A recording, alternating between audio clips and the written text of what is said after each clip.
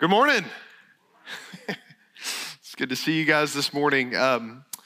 Man, wasn't Greater Things just an amazing series? It was so great. I loved preaching God's word to you through the Upper Room Discourse and thinking about what could be. As we go into the summer, we're starting a new series this morning where we're going to be trucking through the Sermon on the Mount. Sermon on the Mount is Jesus's longest and most uninterrupted teaching in the scriptures. And in some ways you could say this, that every word is a red letter, not just your red letter Bible, right? I mean, they're all Jesus's words. But in another way, there are some very specific teachings of Jesus, and we find them encapsulated really in the Sermon on the Mount. And the interesting thing is that Jesus is taking the Old Testament teachings that we could say are summed up in the Ten Commandments and the law. And what he's doing in the Sermon on the Mount is he is pressing them on the human heart. And he's not leaving any room for us to squirm away and see what his call is for the church. And in one way you could say this, he's talking about the culture of the kingdom of God. He's talking about the culture of the kingdom of heaven. He's talking about what it looks like, feels like in action. Now, he's not taking away from any of the Old Testament teaching, but he's showing what these teachings look like when they're applied to our hearts, pressing them deeper. Why is it important for us to hear about Jesus and about the culture of the gospel in our church? It's because culture matters. It's the reason you go to Chick-fil-A. I'm pretty much being serious, right? Culture matters. Culture matters in a company. Culture matters in a family. Culture matters in a church. Because just because you have doctrinal purity does not mean that the doctrine feels the same in a community. Amen? It's true. And when I say culture, here's what I'm meaning. I'm saying it like this. It refers to the attitudes and behaviors of the church, not just the doctrine of the church. I was listening to Pastor Ray Ortlund talk about this in 2015, and I'm going to quote him here on this. He says this: faithfulness to the gospel requires more than doctrinal purity in our churches. Now, some of y'all are getting, the hair on your neck is raising up a little bit right now, okay? Because you're thinking, oh man, he's saying that doctrine doesn't matter. That's not what I'm saying. It also requires relational beauty in our churches. This is why we have Ephesians chapter 1 through 3, doctrine, Ephesians 4 through 6, practice. It always goes together in the gospel. He says it is possible to sincerely preach true doctrine while at the same time utterly denying those truths by living an anti-gospel culture. And then right after he preached this, and I want to give a caveat here, he showed this image that haunted me, that some of you have seen before. I'm going to flash it up real quick just to exaggerate the point here. This is why culture matters. So what is this? If you're listening online, it's a photo of a bunch of Klansmen who are in a church for a meeting, and the banner behind it says, Jesus saves. We look at that and we say, that's ridiculous. There's no way that proclamation of Jesus saves and that demonstration of the Klansmen should go together. But somehow this group in Oregon, some 100 years ago, got there. And they got there because the gap between what they were saying and what they were practicing were so far apart. And I'm willing to bet that compromise didn't start at this moment, right? You can take that ugly photo down now. I share that with you to exaggerate the point, I'm not going off on a tangent, to say that culture matters. And it matters in this church, and I want to do with everything in my power with the Spirit's help to help protect the culture of the gospel in this church. I fully expect for sinners to come to faith in this church and for believers to grow in faith in this church. And it takes the culture of the kingdom of God for that to happen, friends. We, as a church, we have this vision, and it's this beautiful vision. And a vision for me is something that we're always going for, and we're taking a step toward it every single day, but we're never quite getting there fully because Jesus hasn't ushered in and consummated his kingdom. Our vision is this, is to live as the family of God together. In other words, we want to prioritize always being able to slow down because people are the thing that matter most. If it doesn't involve people, if relationships don't matter, then we would just keep blowing by people. But we want to slow down and prioritize people, and we want to proclaim. So there's the ministry of the word piece, doctrine, and we want to demonstrate. And there's the ministry of the deed piece, the gospel of grace. So the heart of Jesus to one another in this community, and also to our city, to the watching world around us, to the community. Now, this vision requires that we keep a pulse, not just on doctrine, but also on the culture of God's grace in our church. To ever increasingly mind the gap between what we say we believe, what we proclaim, and what we actually believe, what we actually live. Jesus was so concerned about culture that he gave us the Sermon on the Mount. And today what I want to do is I want to set up a baseline or a foundation to build off of for this spring-summer series as we're going through the Sermon on the Mount. It's a foundation that we will need to remember each and every week as we learn from Jesus, because you're going to be convicted by his words. The temptation is to minimize what he's saying and say, he can't really mean that. No, he does mean that. He does mean that. And that's why when Jesus begins the Sermon on the Mount, he talks about this key theme. It's the baseline of everything, and it's this word repentance that I think the church has forgotten. So here's our big idea of where we're going today, and I'm going to dig straight into it. What is a kingdom culture? A kingdom culture is the proclamation and demonstration of the gospel in a community that begins with and continues in repentance, but not just repentance, a repentance that leads to new obedience, okay? So that's kind of the life cycle of the Christian. That is what we are about. And I think in order to see Jesus build this kingdom culture more deeply and more fully in our church, we need to keep two things in mind, and they're the 2 points for today. The two things that are crucial are this, is the expectancy of repentance in the church. We expect that we have to repent. This is what Jesus teaches in the Bible, that repentance is a part of the Christian DNA. And the second thing is this, the necessity of honesty. I think oftentimes we don't repent because we're not honest. There was this, anyway, I'm not gonna go off on that, it's not my notes. Let's dig in here. The expectancy of repentance. If you got a Bible, I'd love for you to turn to Matthew chapter 3.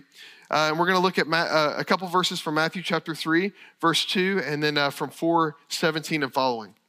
So as you're turning there, I want to share a story with you. I was recently having lunch with a new friend. We had originally set up a lunch meeting to actually help our kids work through a conflict that wasn't going so well. It was a lot of she said this, he said this, and lots of backbiting, and it was not good. But the cool thing is that we set up a lunch together, got on the same page, and we were able to help our kids reconcile, which was really beautiful. But the cool thing is after that happened, that lasted for about 5 minutes, then we had time to share our stories with one another. We didn't really know each other that well. And as my new friend began to share his story of how he had come to faith, it was pretty shocking to me. Basically, his story was that he had been in church his entire life. He was basically a professional musician in churches. He played music everywhere, lots of big churches, made a lot of his living doing that. And one day, about 6 years ago, it hit him that repentance was never a part of his Christian journey. That somehow he had been so familiar with the teachings of Jesus, so familiar with the culture of the church, that repentance wasn't a functional thing in his life. And he realized at that point that he was not a believer. That's what he told me. And I was kind of shocked at his admission of that. Sure, faith was part of his story, but he realized that he was spending his life trying to manage sin and most often being conquered by it. And we say at this church often, Jesus has never called you to manage your sin. He's called you to lay it upon his shoulders, to repent and turn from it. And it left my friend in this place where on one hand, he couldn't enjoy this freedom that he professed that he had in Christ because he was still holding on to sin. And on the other hand, he couldn't really enjoy his sinful living because he was trying to hold on to Christ. And he said this place that he was at was just this miserable place. And when I say enjoy sin, you know what I mean, right? Yeah, okay. Y'all there? Good. And I can really relate to what he shared with me. Doctrinally set free, but functionally still in bondage to sin, imprisoned by sin. Jesus gives us this solution that we're going to lean into this morning, repentance. Repentance seems negative at first. I haven't met people that say, man, I just can't wait to get up and repent this morning, right? That's not how we think about repentance. Until you realize that repentance is God's design. It's his plan. It's a command for you and I to be able to see, experience, and extend the kingdom of God to one another. And as we read this text, I want you to ask yourself this question. Like, if someone were to ask you, what does repentance mean to you? What would you say? Listen to what Matthew chapter 3 says. This is John the Baptizer. He wasn't a Southern Baptist, but many people think that. John the Baptizer. He came as the last Old Testament prophet before Jesus, and he came with this certain mission. This mission of preparing the way of Jesus, and the sign that accompanied preparing the way for Jesus was this baptism of repentance. So here's what the scriptures say in Matthew chapter 3, verses 1 and 2. In those days, John the Baptist came preaching in the wilderness of Judea. And here's what he was preaching. Repent, for the kingdom of heaven is at hand. That's Matthew's phrase for the kingdom of God. It's the same thing. Then going on from that, John the Baptizer passes the baton on to Jesus, his ministry after he's baptized. And Jesus picks up the same baton and he says this in Matthew 4:17. And this is the key phrase. From that time, Jesus began to preach, saying, repent, for the kingdom of heaven is at hand. Repentance is the foundation of experiencing the kingdom of heaven, is what Jesus is saying. From that time means this, that we can bracket all of the teachings of Jesus from that time with the baseline or the foundation of the necessity of repentance. Repentance is the foundation that all of the teachings of Jesus are built on. In other words, we can't just take Jesus's healings and his miracles and his kind things and his compassion and his mercy without repentance. Because without repentance, it's not Jesus. It's not the gospel. And so Jesus says, okay, if you're gonna understand my teaching, the kingdom of heaven, you have to understand that it's all based on repentance. You know, repentance has never been easy and it never will be, friends. Because it requires that you and I drop our pride, our ability to cleanse our name and prove ourselves right. We have to die to self. That's the entrance to the kingdom of heaven. So painful. Now, not from this place of resignation where we just kind of say, oh, well, I guess I'm just a sinner. I guess I'll just have to admit that and confess that to the Lord. But no. From this place of joyful hope. If you want to experience anything of Jesus, Jesus says it starts here. Repentance as a way of life instead of a thing to be avoided unless you've done something really bad, right? And I think we see repentance as this dirty little word that we seek to avoid. I mean, that's the way my kids view it, you know. I gotta repent, Dad, I gotta ask for forgiveness. If I'm honest, that's the same way I view it too, right? It's the same way you view it. It's because we have this distorted view of who we are, who God is, and what it looks like to flourish in his kingdom. Now, because repentance is so difficult in so many ways, there are lots of forms of repentance. In other words, ways to enable us, false forms of repentance rather, ways to enable us to keep our flesh and our pride intact while still having our souls soothed in sin. Right? There's lots of false forms. So I want to draw back the curtain on a couple of those for us here. Instead of repentance, maybe we feel regret and we wonder, that's got to be enough. I regret the decisions that I've made. So maybe you really blow it with a family member and you say something that you wish you wouldn't have said, or I do that anyway, maybe you don't. And so you punish yourself by just being down in the dumps that night and maybe into the next morning. But the good thing is you don't see that person for another day or two, so the feeling goes away. And you feel bad about the consequences of your action, and you think to yourself, surely that's enough to pay for the consequences of my sin. Anybody ever been there before? You don't have to raise your hand. Chris will, it's okay, thanks Chris. Or maybe on another false form of repentance, standing on its own, could be apologizing. So let's say you hurt someone with your actions at work or in the home or in the classroom, and maybe you just added to the conversation that was already demeaning someone. It was already gossip. It was already going in a bad direction. And you just kind of chimed in a little bit. You didn't even start it, right? I mean, you just kind of chimed in. You just agreed. And something that was triggered in you, maybe it made you get explosively angry. It just came out of left field for you. And you quickly respond with an apology. I'm so sorry, I didn't mean to say that. And the truth is, you did mean to say it. You just didn't mean to get caught saying it, right? And you realize that it came out, and you offer a quick apology. I'm sorry, I didn't mean to say that. I'm sorry that I made you feel that way. Ooh, that's a good one, isn't it? That's a false form of repentance right there. My kids do this all the time, so do I. I'm sorry your feelings got hurt. I'm sorry that decision hurt you. Now, apologizing is a part of repentance, right? When we're reconciling with one another. But it is not all of what repentance is. The type of apology that repentance requires is personal ownership of sin and humility. That's the type of apology that leads to true godly repentance. Not this thing where you say, I'm sorry, you.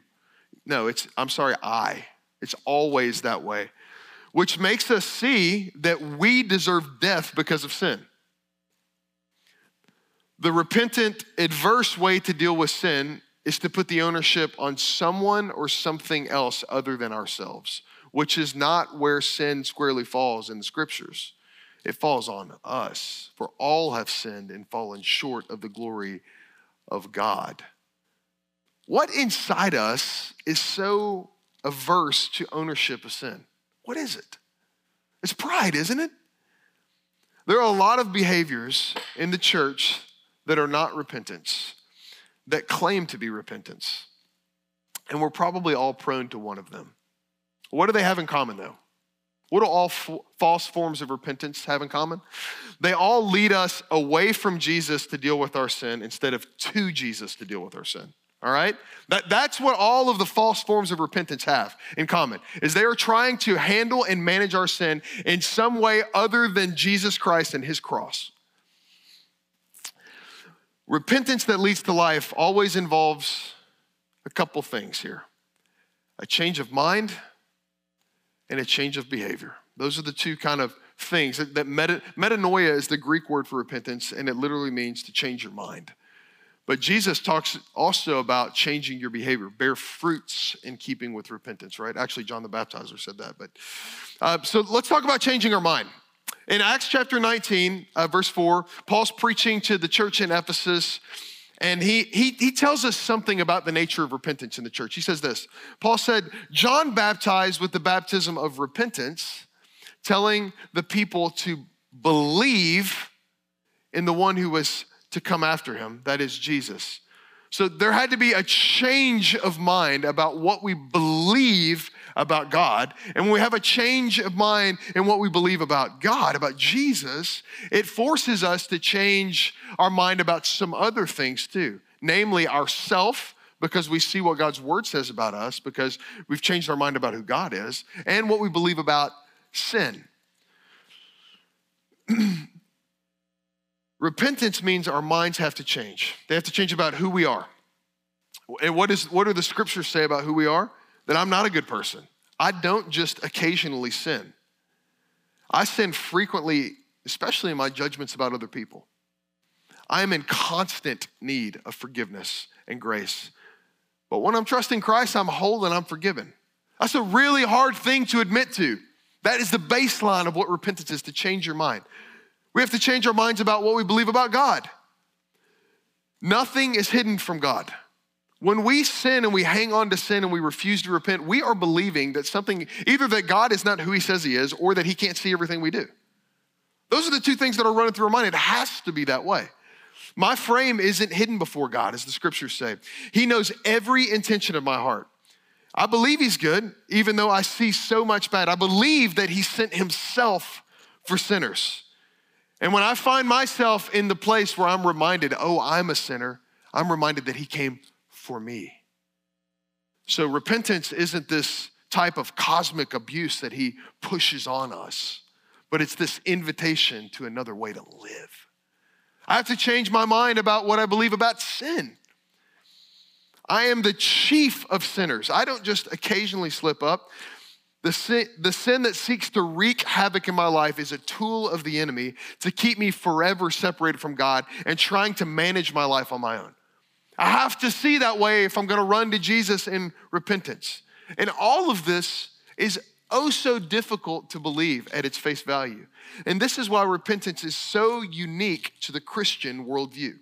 We are the only ones, church, that can afford to show ourselves as we are. We are the only ones that can afford to live found out in this world. Someone says, oh, you're a sinner, and they tell you about what it is, and you say, yeah, I wouldn't put it past me. I could see myself doing the same thing, or maybe I did do that. And we can afford to own it, to take personal ownership of sin because Jesus Christ has ransomed us. He's bought us with his blood. Isn't that good news? It's such good news for us. But it's not just a change of mind, it's also a change of behavior. John the Baptizer will go on and say this in Matthew chapter 3, after he tells them to repent.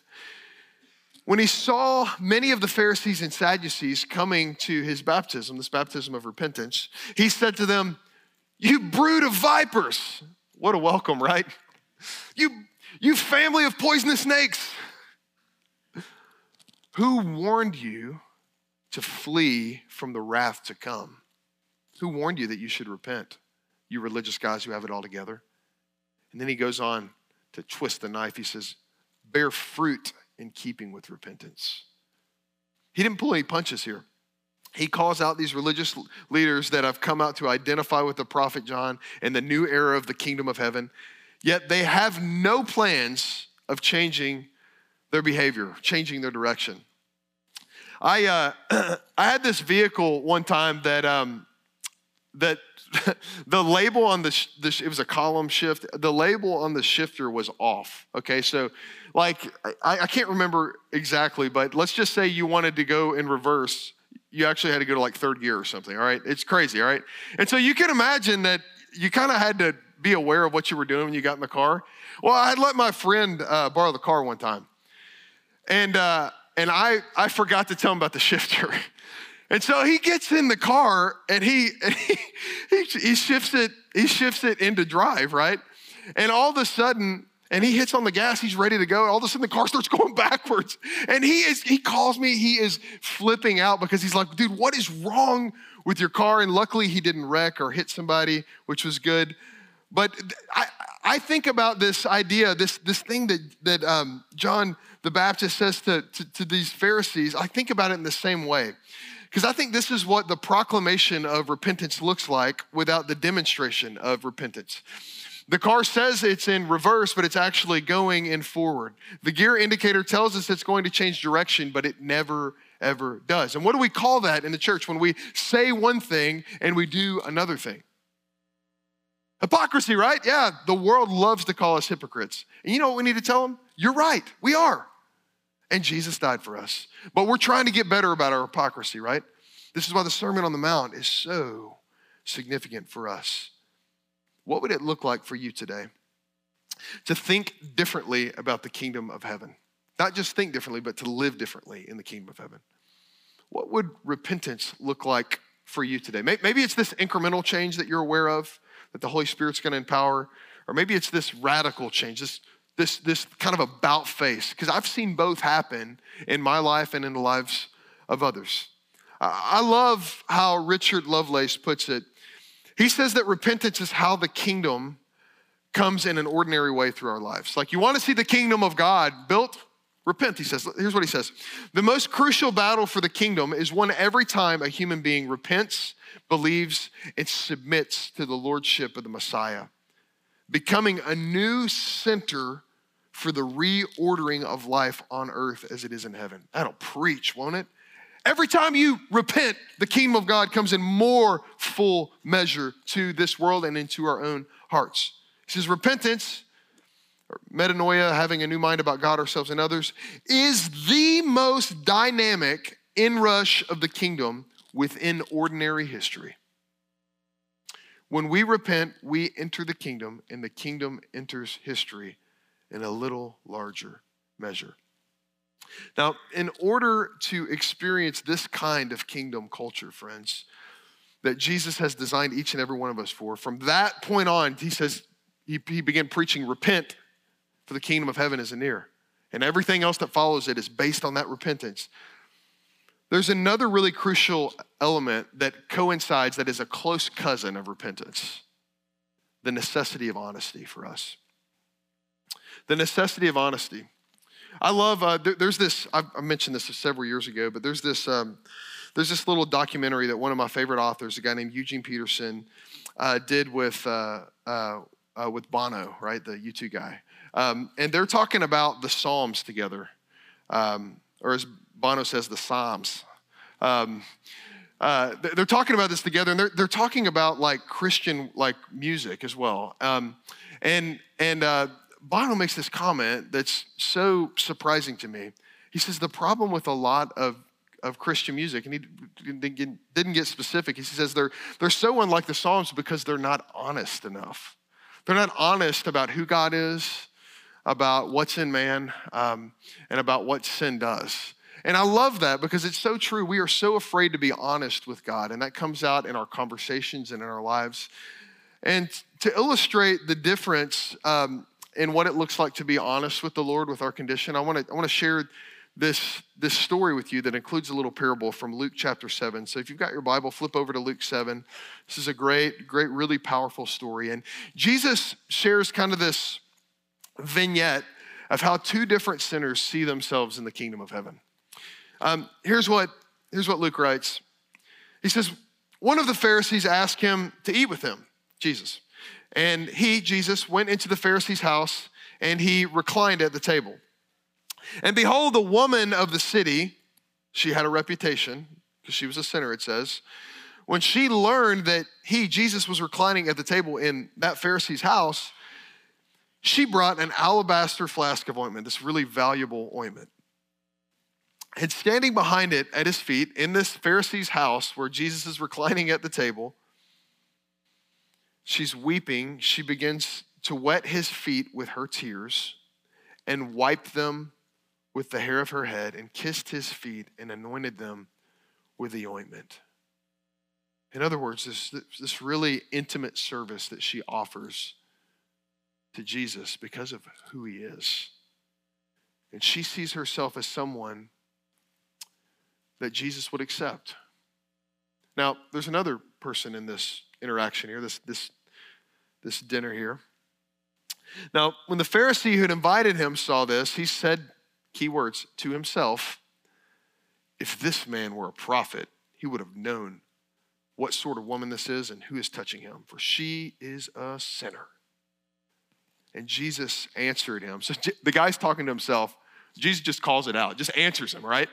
And he says this, Simon, I have something to say to you. And he said, say it, teacher. Say it, Rabbi. And he shares this story, and this is key for us. A certain moneylender had two debtors. One owed 500 denarii and the other 50 denarii. In other words, one guy owned 10 times more than the other guy. Both of them were in debt, though. And when they could not pay, the moneylender canceled the debt of both. Now, which of them will love him more, Jesus asked. Simon answers, well, the one I suppose for whom canceled the larger debt. The one who owed 500 denarii. He would be more grateful. He would love the man more who forgave his debt. And he said to him, you have judged rightly. Then turning toward the woman, he said to Simon, do you see this woman? What an interesting question. Do you even see her? Is she even on your radar of dignity? And because you don't see her, do you even see yourself? Do you see this woman? I entered your house. You gave me no water for my feet, but she has wet my feet with her tears and wiped them with her hair. You gave me no kiss. It was appropriate at that time. But from that time I came in, she has not ceased to kiss my feet. You did not anoint my head with oil, but she has anointed my feet with ointment.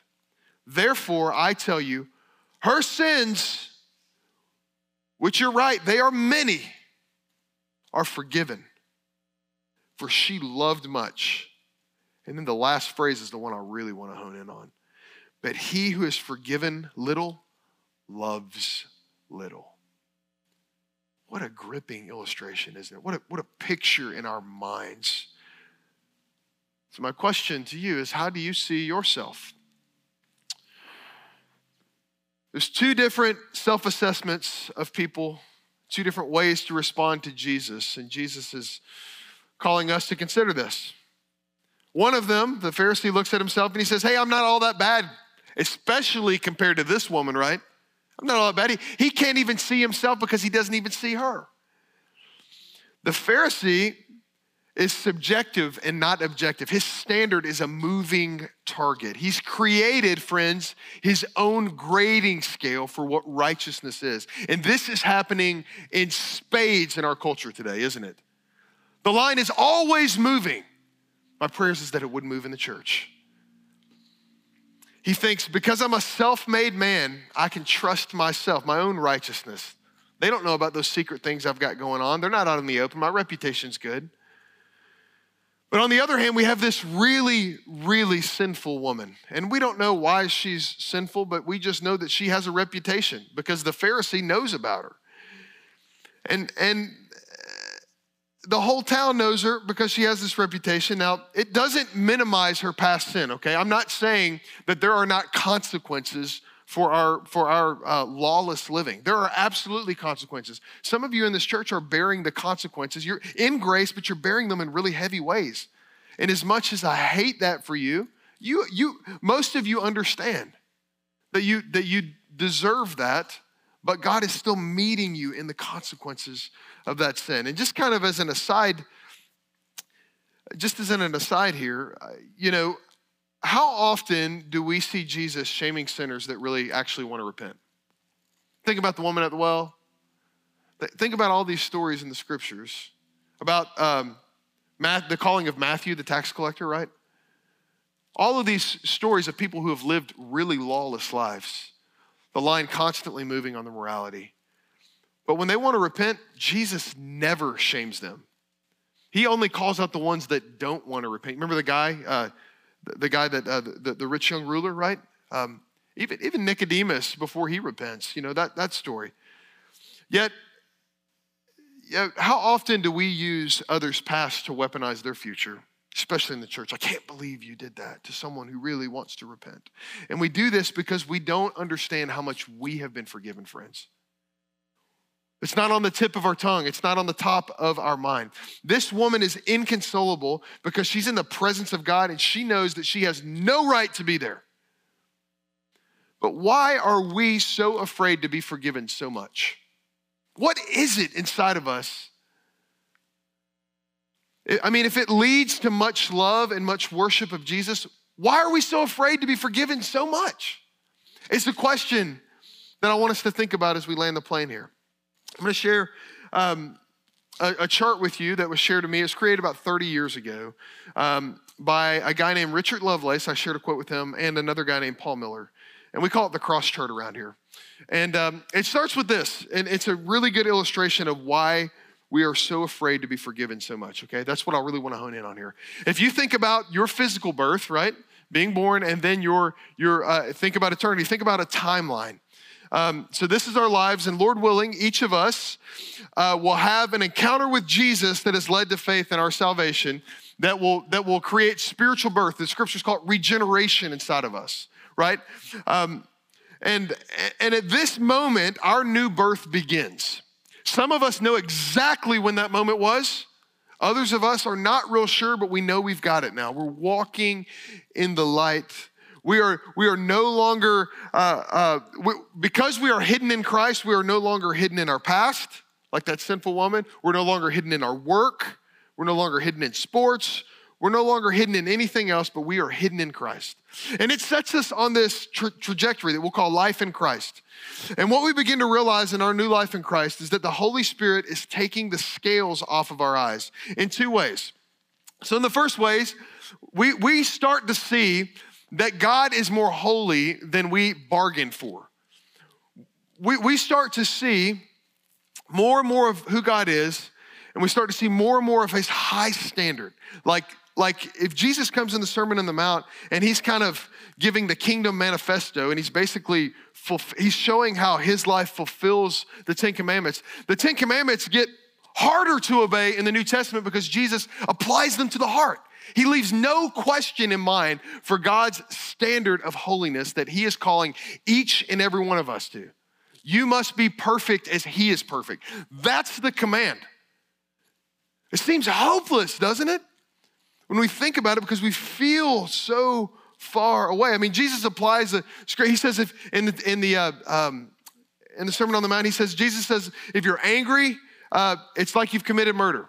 If you've looked lustfully with lustful intent at someone, it's like you've committed adultery. And what happens here is we begin to feel this gap in our lives, the gap of what is required, and then the gap of what we measure up to. And there's a gap there. But on the bottom line, we see not only God's holiness and our sinfulness. This is why I say a lot of times when someone becomes a new believer, buckle up, because it's gonna feel like you're getting a lot worse. And what the truth is we're just getting more honest, right? Getting more honest about who God is and more honest about who we are. And so we see this gap of our sinfulness, this other dynamic, this downward trajectory. And it's almost like when we become Christians, we get this huge shot of spiritual anesthesia, right? I don't know if any of you have been on anesthesia before with the dentist or whatever, but it wears off kind of incrementally, and then you really feel the pain at the end, right? I'm not talking about the crazy things you've done on anesthesia. That'll be a different conversation. I tried to jump out of the car when I was getting my wisdom teeth taken out, but anyway. So we start to see ourselves as we really are. And we get to this point where, like Romans 7, Paul, the things I want to do, I don't do. The things I do, I don't want to do. And then Paul just says, he kind of throws his hands up in the air. Who will deliver me from this body of sin, Lord? Like, you've saved me, but why am I such a sinner? And if you and I are honest, we feel that way. I feel that way week in, week out. And so the question is, how do we close the gap? I think there are two options. We either shrink the cross or we see the cross expanding. And there's two kind of ways to shrink the cross that I think about. So, like if Jesus is given his life for an expanding cross that covers all of our past, present, and future sin, he redeems us from it all. We want that expanding cross to describe our life. But the shrinking cross is our own way of closing the gap in our Christian walk. The first one is pretending. So it's when we close that gap by ourselves in our flesh, we say things like this: hey, it was only once, it'll never happen again, God. You've never said that before, have you? It'll never happen again. I promise I'll change. And so what do? We're like tempted to cook the books, right? I mean, we're tempted to start to be dishonest about who we are. And that sends us on this trajectory of dishonesty where we have to cover up every single lie, constantly covering up our steps until one day God in his grace fully exposes us and it is overwhelming. We start to pretend.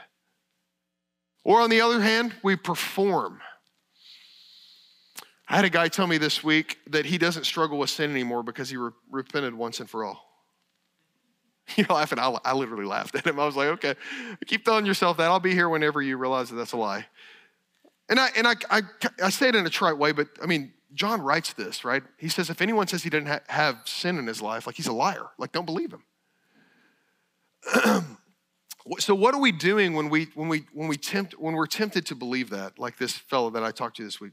We're trying to lower the standard of God's law, right? We're trying to say he's not really that holy. Therefore, let me drop God's law down to what I can attain. And so there's this, we're kind of moving. Let me give you an example. Sometimes when I want to feel good about myself and I'm playing basketball with the kids, I go out and I'll drop it down to 7 foot, okay? and I'll go out and I'll just dunk all over them, and it's great. It's great. But it'd be like me thinking that because I can dunk on a 7-foot goal that I can dunk on an NBA like 10 foot, right? It'd be kind of the same thing, like dunking on a 7-foot goal, and you think that you're playing in the NBA. We're called to be holy, and yes, we are being made holy, but the longer that you follow Jesus, the more holy you realize he is. And friends, that is nothing to be afraid of. We all do it in our own ways. But what if the cross of Jesus could cover the gap for us? What if that was the journey that God has us on? What if we could hold both of these things that terrify us, the perfect standard of God and our awareness of sinfulness? And what if the blood could cover it all? What if that was our story? Our view of the cross would have to expand. Who Jesus is, what he accomplished for us, and who we are, what he accomplished in us. My prayer for us is that we would believe that the gospel is this good, friends. That we wouldn't be afraid to be sucker punched in the mouth by the Sermon on the Mount as we see that we are really that bad, but God is really that good, and that we would cling to the grace of God and encourage one another as long as it's called today in that journey of seeking who Jesus is, even though we are sinful, seeing his life come alive inside of us. And so this summer, I want you to think about what I've shared with you today as we truck through the Sermon on the Mount together, that it all starts with repentance, and you can't repent unless you're honest. Let's pray together. Hey, Pastor Ryan here. We're so glad that you've tuned in with us and watched one of our online sermons. Our vision as a church is to live as the family of God, together proclaiming and demonstrating the gospel of grace to one another in our city. If you don't have a church home or you're looking for a church, we'd invite you to attend one of our in-person worship gatherings so you can experience all that God has for us as a community of believers on mission.